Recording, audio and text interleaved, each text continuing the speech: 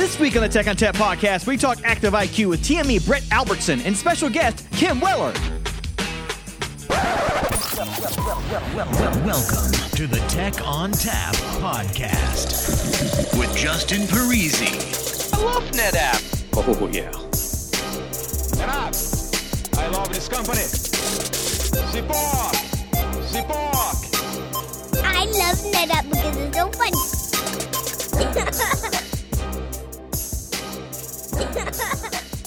Hello and welcome to the Tech on Tap podcast. My name is Justin Parisi. I'm in the studio here and I have some special guests as well as co-hosts, I guess, or guest co-hosts or whatever. I don't know. We don't know what to call them yet. But first, let's start with our guest co-host, Dan Isaacs. Hi.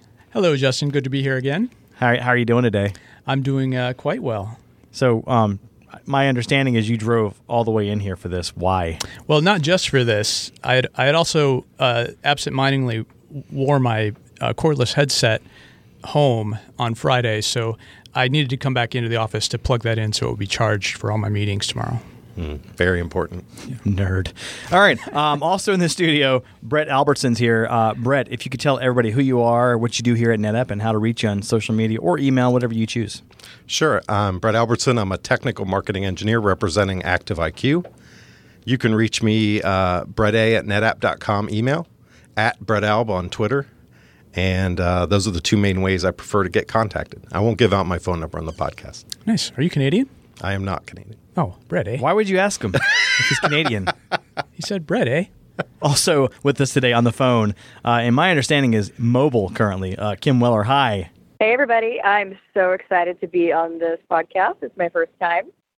My role at NetApp, which is fairly new, is that I work on behalf of the NetApp tech team and the partners to ensure that we have all the tools and services that we need to support our customers effectively when we go to market. And we can find you on Twitter at Weller_Kim or something? Yeah, Weller_Kim, although I'm not out there too much. Or you can reach me at Weller@netapp.com. Probably the best way. All right, so we're here today to talk about Active IQ, if you couldn't tell from Brett's title and role. So to start off with, we want to cover what Active IQ is for those of us who do not know what it is. So Brett, 10,000-foot view, what is Active IQ? So Active IQ is a data-driven service that's powered by analytics, machine learning, and artificial intelligence that provides customer insights and actionable intelligence to our customers. And it delivers that in a few different ways, which I'll talk about in a second. But Active IQ itself is the service. It's not the way it's delivered because it's actually delivered in multiple ways. There's a web portal, there's a mobile app, there's APIs. So I'll get into that probably as we talk today. But Active IQ itself is the data service that we give to our customers via the analytics of the telemetry data that they send in to us. That was very well organized thoughts. It's almost as if you have them written down in front of you. I did not read that. Maybe the first 4 words. All right, it's fine. It's fine. I'll allow it. I'll allow you to be prepared, even though I do not ever prepare. So, Brett, Active IQ, why would someone want to use this as a customer, and why would somebody use it as, say, a partner? So as a customer, what it does is the main value is it alerts you to things that are happening in your environment because you're sending us telemetry data. We have done a lot of analytics on that telemetry data. And so we can do things like, hey, you're susceptible to the following risk. Or, hey, you had this problem happen on your system that that maybe a signature was found that you're going to have a problem. Also, you may have situations to deal with capacity or the performance that we can diagnose and we can get report that back to you so that you can do something about it. So one of the many things it does as a customer is to increase your availability because it warns you about problems before you actually have the problem, hopefully. And that's what this has been designed to do. But that's not the only value as a customer. So that's the starting point. The other thing it does is it allows you to look how you compare to other peers in your industry or to companies as a whole. Or it also allows you to do things such as say that this workload might be a better fit for a different technology, or this workload might be a better fit for a different platform. So we have a lot of data services that we provide to the customer because they're sending back telemetry data to us. And I'll stop there for now because maybe later we'll talk about each of the ones I just mentioned in a little more depth. Can we incentivize it at all, like a game, like a Candy Crush? Actually, it's funny you bring that up. We have talked about gamifying it a little bit. The only thing we do now, which is kind of interesting, is you can compare yourself to your peers. So I would think if I'm an IT administrator out there, I want to have better storage efficiency than my peers. I want to have better availability than my peers. So there is a way to report on how you're doing versus your peers in the industry. So that's kind of a little way to gamify it. Yeah, I mean, it's kind of like the Prius, right? When people have a Prius, they want to try to keep that gas mileage and never want the gas kicking in, so they kind of just peter along until the battery kicks in. Like, yeah, I'm gaming it. It's absolutely true. But yeah, ActiveIQ is something we could gamify, definitely. Kim, from a partner and field perspective, how do you see ActiveIQ benefiting people? Yeah, I would say partners and the NetApp field team. First and foremost, all of the things that Brett just mentioned that are available to customers are also visible to us. And we can certainly use those in dialogue with you to help you understand where you need to take action or to talk about some of the recommendations that you're getting back from ActiveIQ.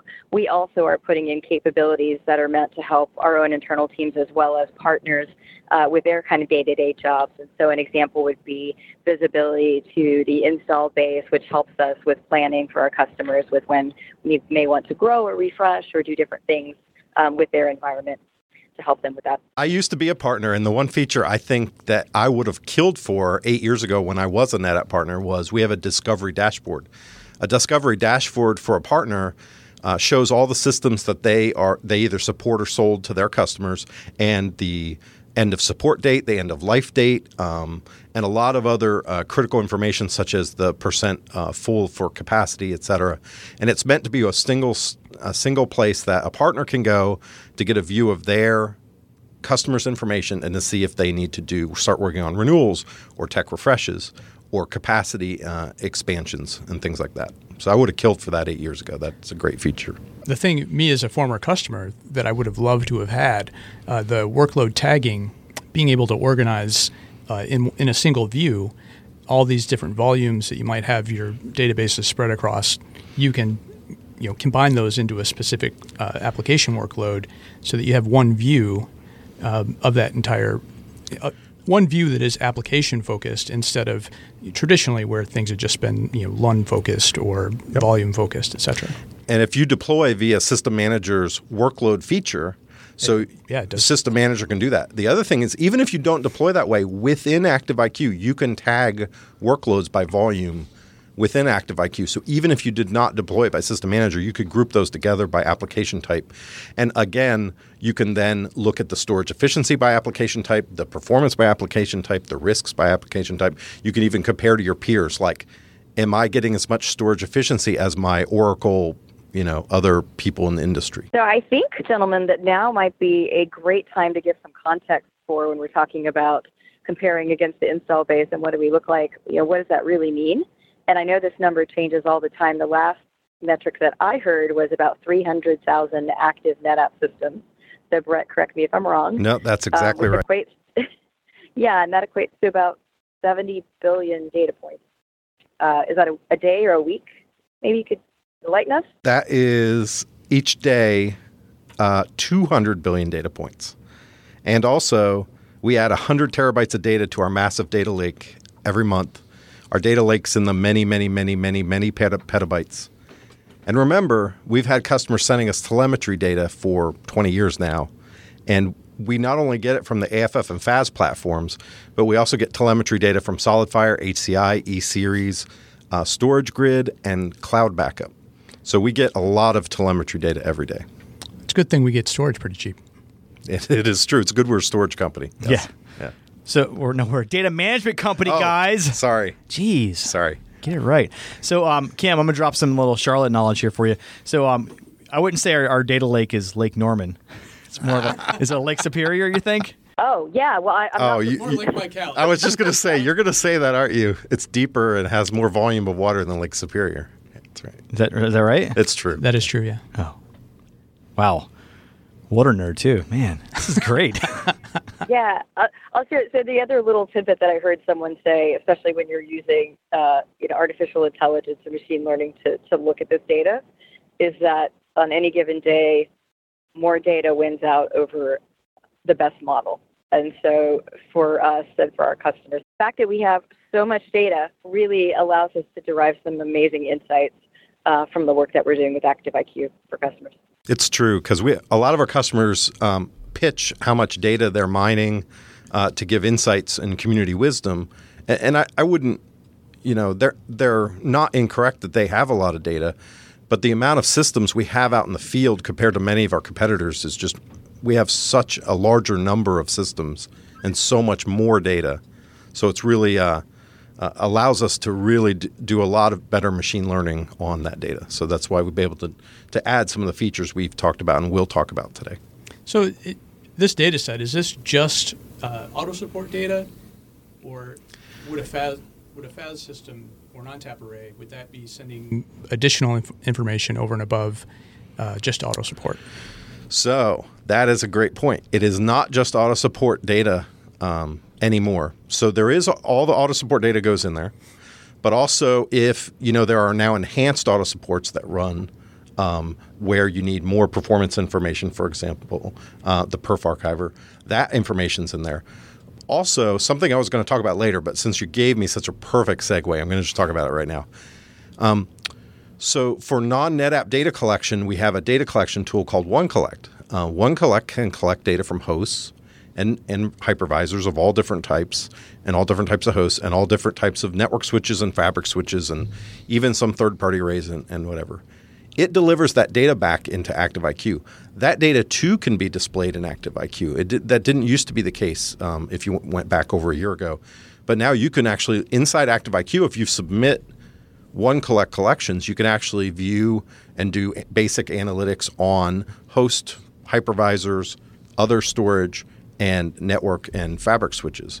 So that's actually a great addition we've added, and we're moving more and more that direction. What we're trying to do is make ActiveIQ the one-stop shop for all of your data fabric endpoints, all of them, not just the ones sold by NetApp.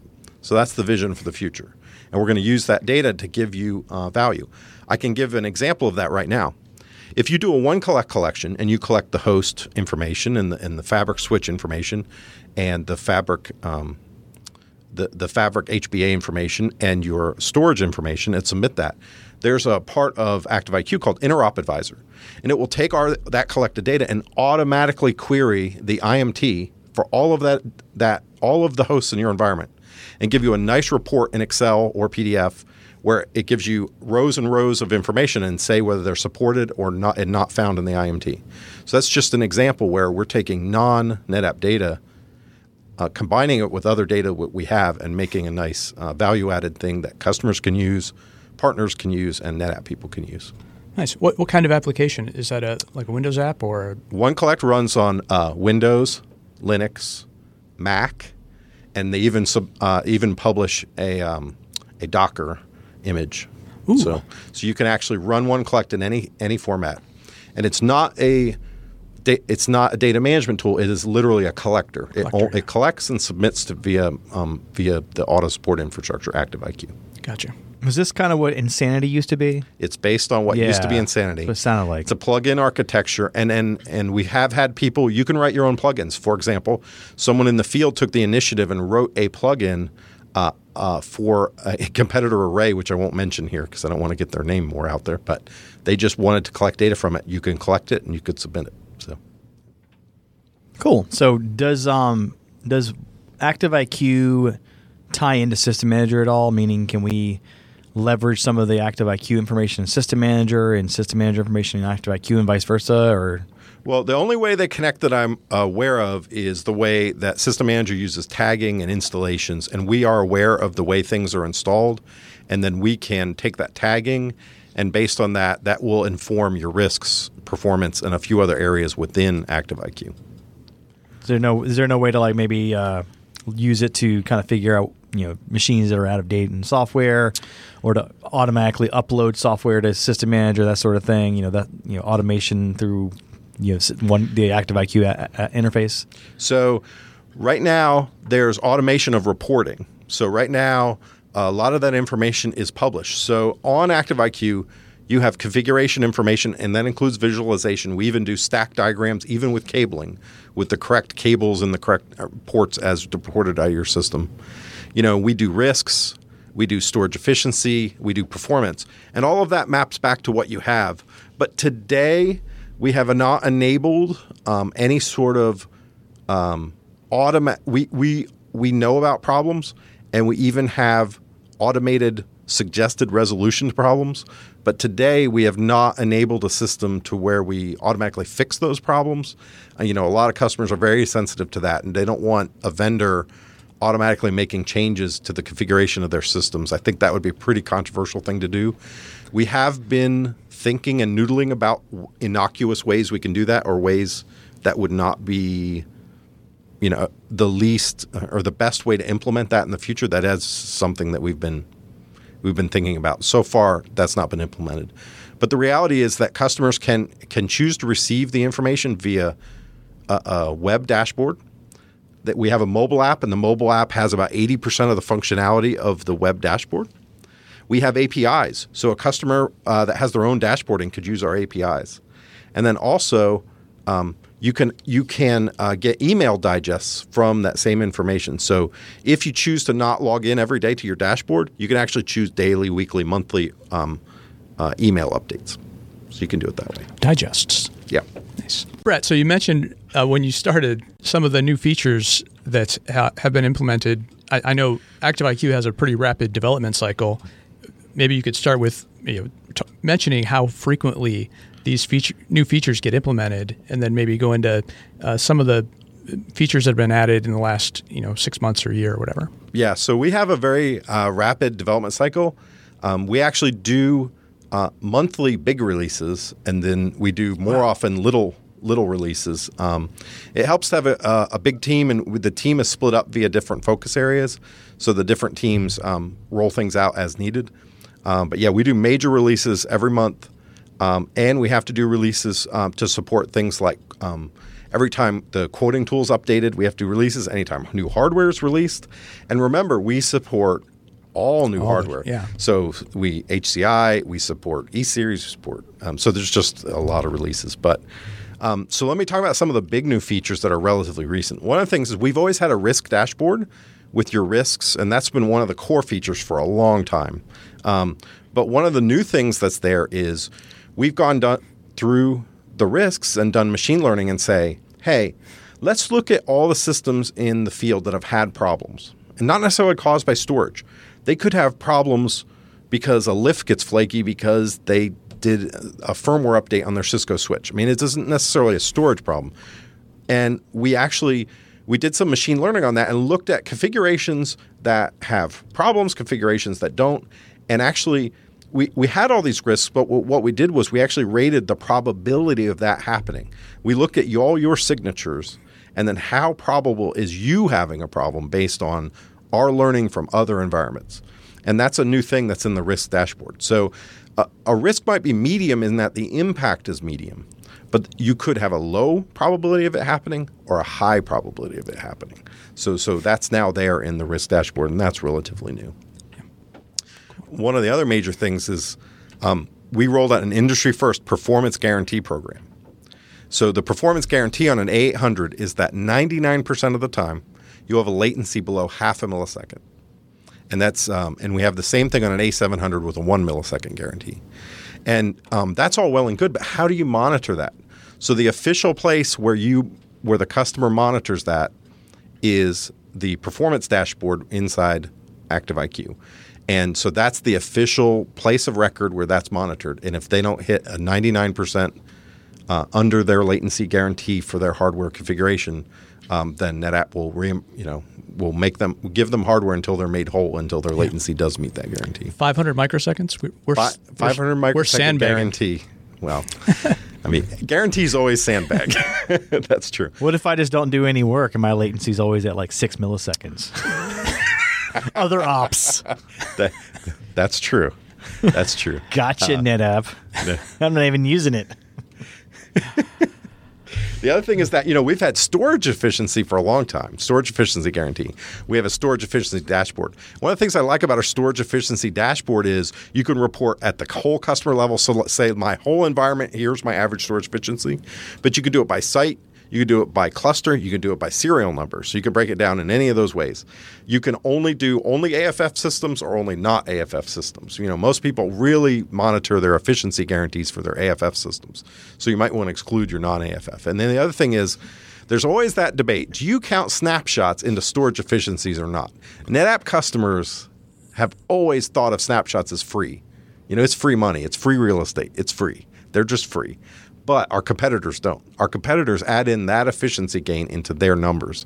So we actually have a button, a checkbox you turn on or off, whether in your numbers you include snapshots or not in the calculation. Yeah, I was always of the opinion before everybody could do snapshots, it's something we should talk about. But considering just about everybody can do some flavor of space-efficient snapshots now, I don't think it's something that we need to...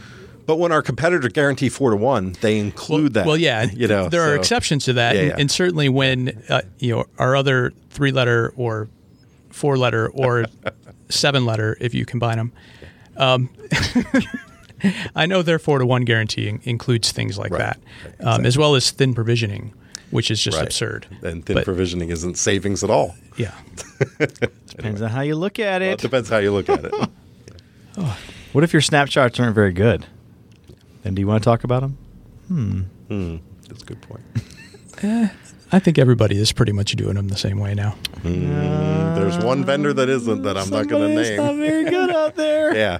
Anyway. All right. Anyway, continue. One of the other new things that probably is news to you guys, and I'm sure a lot of our listeners, is we have this thing called Expansion Advisor. So if you're running low on capacity or even performance headroom, we can actually recommend that you upgrade your space. Well, that's not very deep or difficult. But one of the things we've added is for HCI is our first target, and then we're moving over to AFF shortly, is we're actually going to say, here's what we recommend you get to fix your issue, the exact configuration, a shelf with this, blah, blah, blah, whatever it is, and contact your sales team of record or partner of record and say, this customer would like to expand, and here's what they want. And here you go. Basically, we're trying to put it on a plate to make it easy for everyone. Yeah. Is this like some sort of forecasting or like trending, showing based on the last 6 months of data growth, this is when you should expect to we have checkbook? Yep. We have capacity trending right on the dashboard, and it shows you we predict you'll run out of space, and we give an estimated month or something. It's not an exact day. I think it's like a month. And then we say, hey, would you like to run your expansion? The other thing is that you can, from that same dashboard, go directly into the sizing tools if you're a partner. So if you're a partner looking at your system, you can go right into the sizing tools. It'll import your serial number with all your data right in our pre-sale sizing tools. Oops, sorry.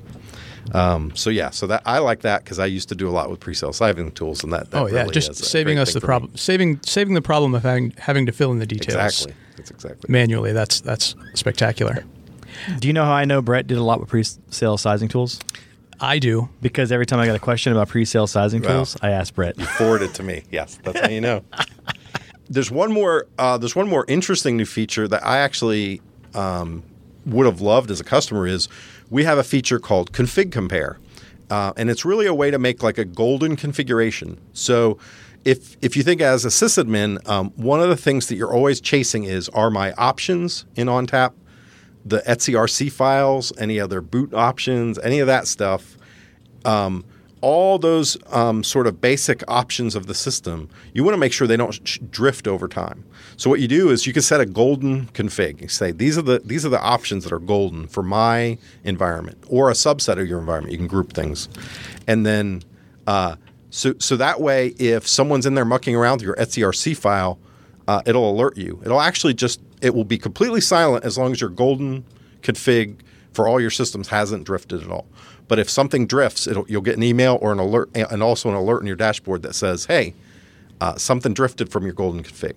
And one of the interesting things, so we rolled that out a few months ago. What we added last month was what if you're a new customer? You don't even know what should your SAN timeouts be on your system, or what should your failover options be, or whatever.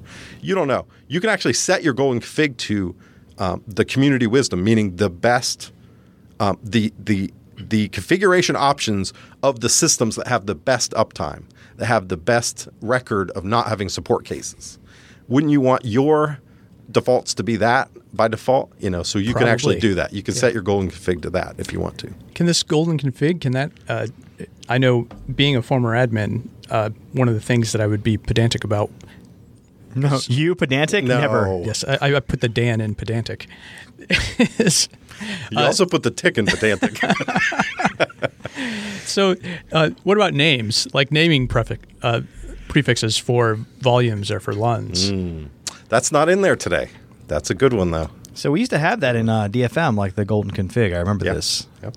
Can we call it? Can we call it Mubi the golden config? Yes, that's right. So corny. Anyway, yes. So you mentioned etcrc. What is that? etcrc, that's your boot files. That doesn't exist anymore. Well, yeah, okay. These settings that there are correspond old-timers to, among us. Well, actually, that's a great point, actually. Because one of the great things about ActiveIQ is it doesn't just work on current ONTAP. I was just looking at a 7.3 system. ActiveIQ has been around forever, and it works on all versions of ONTAP. And you might be a big customer and have 7.3 in production today. You still want config compare. So almost all our features work on almost any version of ONTAP. So that's another great thing I forgot to mention. Can I replicate and apply configurations? So like if I have a replication that's the golden config, I can apply it to new systems? You can't. So we're thinking about that. It's the same thing. Currently, almost all communications is just a one-way outbound communications. Customers would be real sensitive to us sending instructions inbound. Yeah. So we are thinking about how we do that. That is something we've been noodling about, but we don't have any of that today. Maybe you could just build a script, and then you could run the script when you need it, right? Right. So actually, that's what we're thinking about doing. We're actually thinking about writing something like scripts or Ansible playbooks or WFA or something. We don't know in what form it'll take. It'll probably be that. We'll probably provide you some sort of Ansible playbook to implement whatever it is you want. Yeah. Does this tie in with Cloud Volumes, ONTAP, or any of those things? It does, in fact. That's some of our data fabric endpoints. Not only does it tie in with those as far as reporting back, but Cloud Insights and ActiveIQ are in essence brethrens in that we use the same. We try to reuse the same analytics that we can between the two tools. They are different tools, not the same code base, but we do try to reuse as much as we can so we're not reinventing the wheel between them. But cloud instances can report back telemetry data, and it's reported in same dashboards, same everything. Yeah, I can't tell you, by the way, how many customers over the years have told me they really want this configuration management capability in our management tools. So the fact that we've brought it into ActiveIQ is tremendous. Tremendous. It's good. We finally listened to them. Yeah, it's good. We are always listening. We are always listening. It's just a matter of time before we implement. So what else do we have, Brett? So that's all the brand new features. I did want to say we have I just want to talk a little bit about our vision. I'm not going to talk about roadmap, but I just want to say the vision for us is to implement more things based on analytics and learnings, not just raw data reporting. Everything we're working on right now has a lot to do with analytics, and it has a lot to do with some of our other big initiatives, our customer self-service. Customers have access to this. A lot of our previous features were for NetApp-facing people, support personnel, sales personnel, whatever. We're trying to think more and more about how the customers can do things for themselves so that things just happen automatically, things happen in the background, things happen that are customer initiated. So that's one of our big things. And the other things that we're working on is rolling out to other platforms. So most of our features are cross-platform. There are some that are more limited, like, for example, the config stuff right now is only FAS, AFF, ONTAP-based and 7-mode-based systems. We'll be rolling that out to all the different platforms. Almost all the features I talked about are already all the platforms, but we're trying to make sure that's universal. Same thing with mobile app. Mobile app presents most of the information we talked about today. There are a few exclusions. And then our big push is everything should have an API. So we have API today in beta. Customers and partners can have access to it today. We have not rolled it out where it appears on everybody's dashboard.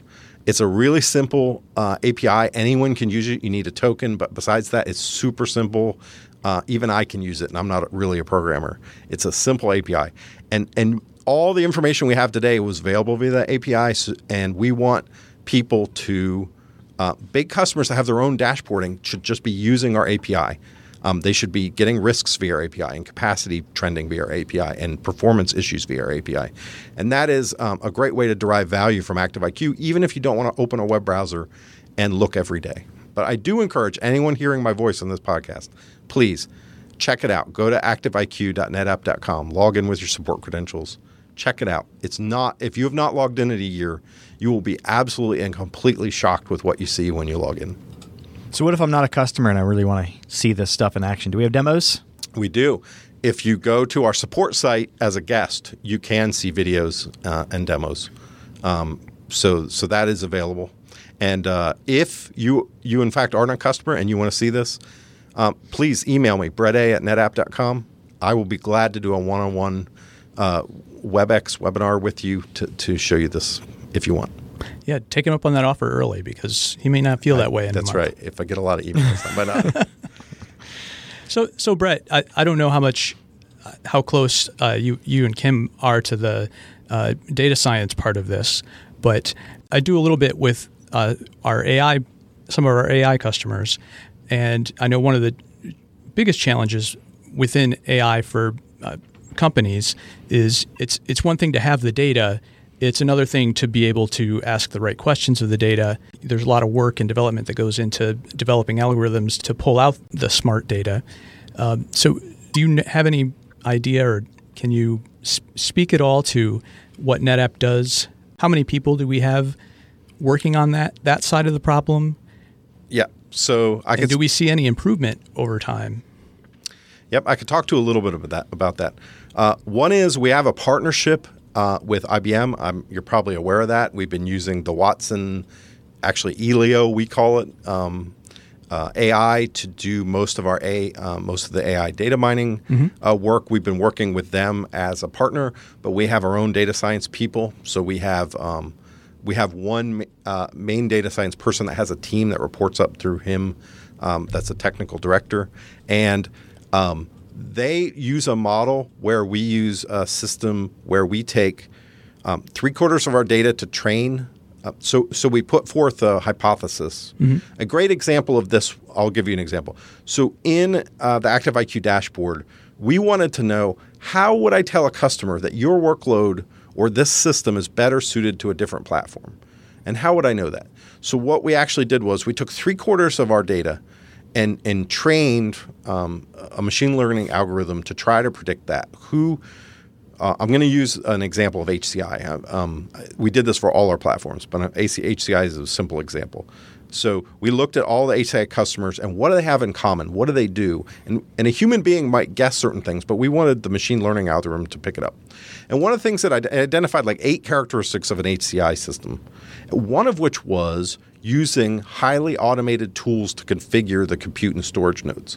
So, for example, if we detect today that a FAS or AFF customer is using Ansible playbooks to configure their systems, in their dashboard, it will, in the discovery dashboard, there's a column that says what platform we think might be a good tech refresh opportunity for this platform.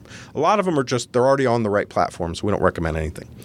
But if we see that they're doing that, we would recommend, and there's 7 other characteristics which I won't go into, but we would recommend going to HCI for them because it seems like they're the type of customer that wants to highly automate things and they might be a good fit for HCI. Now, how did we double check that? So what we did was we had trained it on 75% of our data. So then we took 25% of our data, which remember is hundreds of thousands of things. And we actually ran it as a test, meaning I look for these 8 properties, and do I come out that they are an HCI customer? Do you know what I mean by that? Yep. So we actually do the 3/4, 1/3 quarter model. So we have a set of things we want to train it on. We use 3/4 of our data to train. And we used the last quarter of our data to actually double check that that was actually the case or not. Because sometimes you think you have something, and then when you double check it with blind data, it doesn't pan out. But so every assertion we make with big data or machine learning, we actually try to do it that way. Awesome. So that's how we do it. Do we have E-Series And we do. recommendations? E-Series recommendation, again, performance. There's E-Series spinning disk, E-Series flash, but also they have to be a block customer because E-Series is 100% block. And then there's a bunch of other criteria like they can't be needing data replication and any of the other data management features. Snapshots is the other thing. If someone's extensively using snapshots, they're not a good fit for E-Series. Yeah. That would be a contraindicator. So what happens if I'm a customer and I don't want to turn on auto supports for whatever reason? Maybe I'm a confidential or secure customer, or maybe I just don't trust you. How do I take advantage of ActiveIQ then? Well, have you ever met Kim? I mean, how could you not trust her? I mean, I trust Kim, but I'm just saying implicitly, do we trust companies with our data? Do you trust? Okay, I got it. Oh, yeah. Yeah. So I think, I think there's actually a few questions in there. So the first one is if you are a truly dark site, how do you take advantage of this? So we have had some offerings in the past where you could actually deploy infrastructure on-prem to get this information. Honestly, today, that doesn't support all of the things that we're doing with ActiveIQ. But if you have that need, I would suggest reach out to one of the individuals on this call and talk to us about that need, as it's something that we're exploring. And then I think the second question is if you're not really a dark site, but you just haven't turned it on, you can actually, it's pretty straightforward. It's essentially just a one-click enable to actually send this data back to NetApp. You do, in fact, have the option to send only some of the data. So we'll scrub out certain things to give you a more private set of information that actually goes up into our data lake. But so that's really the precursor to actually automatically getting all of this benefit from ActiveIQ. Back in my support days when we'd have a secure customer and we wanted to get data from them, The cone of silence. they would fax it to us and redact things. Fax it to you. Fax us the data. You're not making that up. Does right? ActiveIQ support fax? Does not. It does not support fax. Facts don't matter. There is a minimum, like Kim suggested, there is a minimal ActiveIQ where some of the things are scrubbed. If you're a relatively high security environment, but not like, Department of Defense high security, the minimal ActiveIQ is for you. You can send them and it'll scrub host names and IP addresses and stuff. There are things not scrubbed by that. So really high security sites like volume names are not scrubbed because that's how we report on stuff, and aggregate names aren't scrubbed. So there are some subset of customers that even minimal ActiveIQ is not acceptable. But we highly recommend everybody turn it on. Today, I think the current number is 81% of systems sold. They do send ActiveIQs on a weekly basis. There is some percent above the 81 that send it occasionally, meaning they don't have it sent all the time, but they'll send it on a one-off basis on support cases. I don't know what that number is. So a little over 80% send it all the time, though. Is it possible for me to be a consumer of the data without being a provider? So like if I want to, say, use the golden configuration, or I want to do the comparison of systems and seeing who's doing what, can I do that? So we will know that you own a system, even if we have never gotten one, because we get that from the sales data. So you can compare against averages and things like that. The thing is, I'm just being honest, there's not a ton of value you can get out if you don't send your data in, because we can't really tell what you're doing. So you can look at you can look at your industry averages and what other people have for storage efficiency, whatever. But since you won't have any data there, it's a minimal amount of value you derive from it. You aren't prohibited from accessing it. You just won't get a lot of information from it. Gotcha. Yeah, I had a question about. So if you are putting my admin hat back on, so I have many different sites. So I've got a data center in New York and one in North Carolina and one in California and one in Bangalore. What does my view look like when I log into ActiveIQ? That is a great question. So the default view is your whole company as an admin, the default view. Mm-hmm. But then you can it does automatically get grouped by site, and that is the site that the sale of record goes to, the shipping address of the sale. So if you if you had purchase orders that went to Bangalore and purchase orders that went to different sites or whatever it is, they would automatically grouped by site. Awesome. So automatically. Plus, very, very, very recently, we just added a way to do arbitrary groupings of systems. We never had that before because it's a little bit was tricky to implement. It's a long story. It doesn't matter. But you now can say, no, I want to group these 5 systems together in a group called Dan's group. It doesn't matter. You can call it whatever you want. So you can do that, and you can view those groups. The other thing is you can view it by cluster or view it by individual node. So you can search by the cluster ID or search by the node name and view it that way. So, Okay. So, that's interesting, the arbitrary. So if I had a very large customer, I don't just willy-nilly put new versions of ONTAP into my production environment. So I have a nice little test lab where I simulate my applications, and that's where I do all my new versions of ONTAP evaluation. I can arbitrarily designate those systems as being this test environment. You can. Yep. And the arbitrary groups for partners actually also work that way. So you could conceivably have a group that crosses end company lines. If you are a partner that sold to multiple customers, you could conceivably – it's just an arbitrary group. You could put any serial numbers and host names you wanted into the group. So, yes, you could do that. Awesome. Guys, since we're talking about global sites, what if I have some users in Japan or China? We have some interesting things we've done for them, right? Oh, that's great.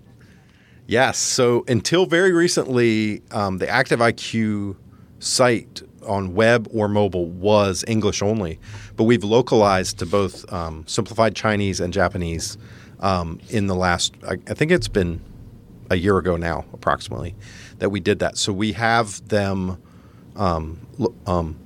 it's the ActiveIQ site itself is globalized, and then we have done the effort to actually localize into both simplified Chinese and Japanese. So that's pretty useful for those geographies. I will say, remember, the most common way to use this is a web portal, and the web portal itself, although it's not perfect, can be browser localized. It's not perfect, but you know what I mean. You can if you needed to, you can do that in a pinch. It's not great, but for Chinese and Japanese, we have spent a lot of time and effort to make sure every single thing on our site is properly localized to those languages, so they make sense, and it's not the poor auto translation. It's a human being that went through and actually did the work to translate it properly. Now we're coming up with new versions every month. Are the translated ones also?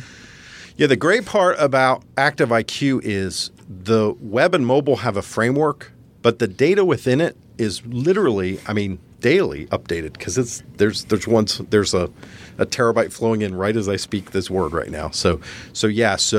But the great part is that the raw data comes in localized anyway because it's whatever language is on the system that's running. It gets translated on the way in anyway. So that's the content itself is not a problem, and every update is localized with Chinese and Japanese. Yes. Cool. So we do inline translation? Not inline, no. Rather, we don't translate. Process. We keep it whatever language is on the system itself. Yeah. So. Excellent. That's good. We've considered that there are other languages than English out there. So yes. That's important.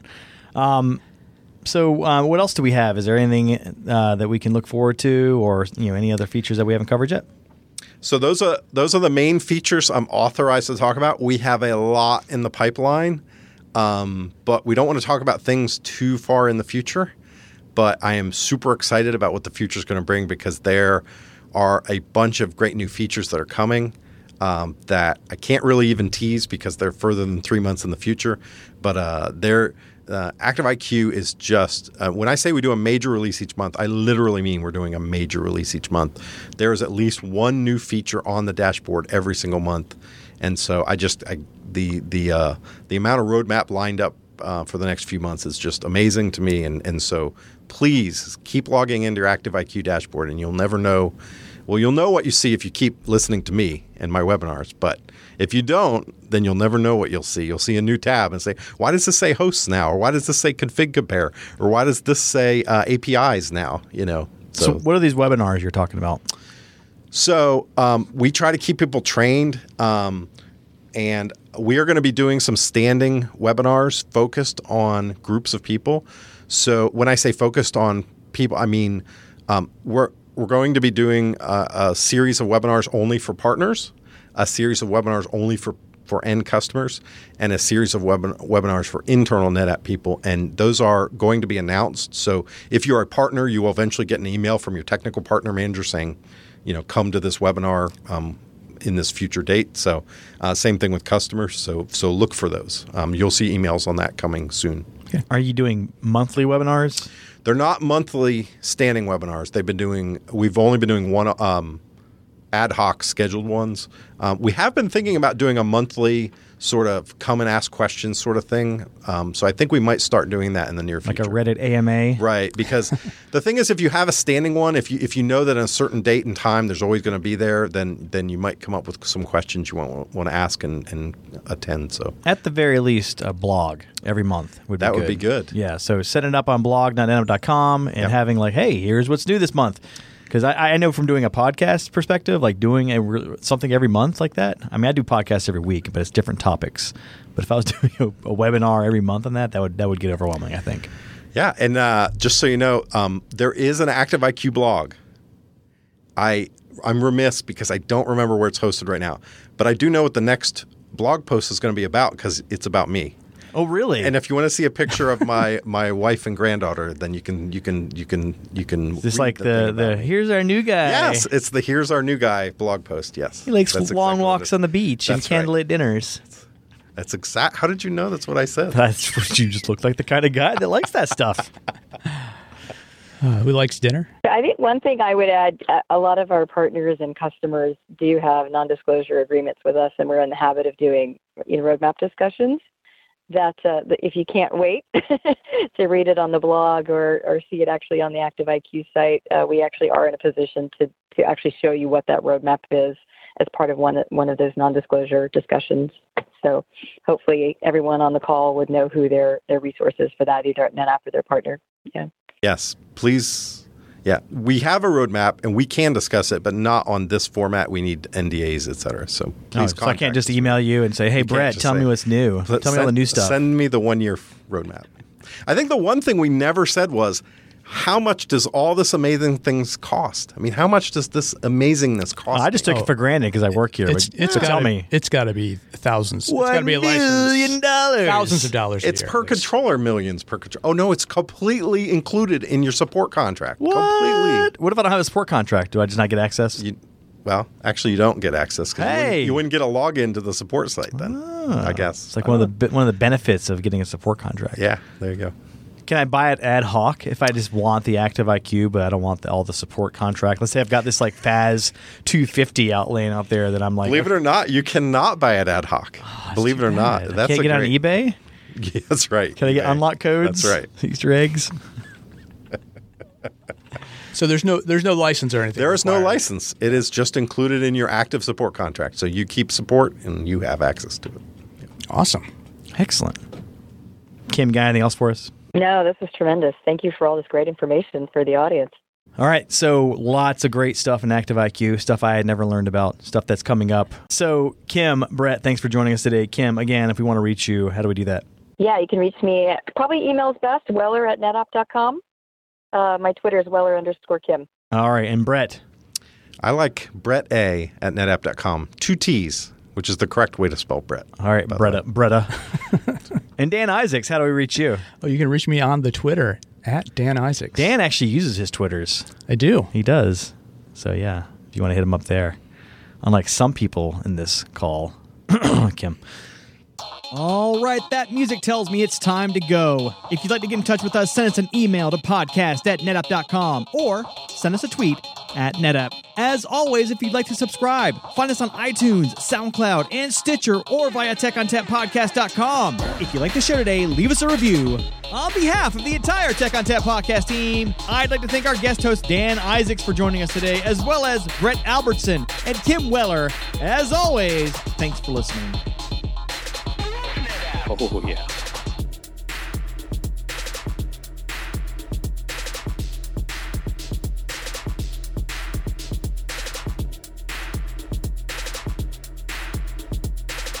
Is it just me that's getting off on this? Oh, yeah.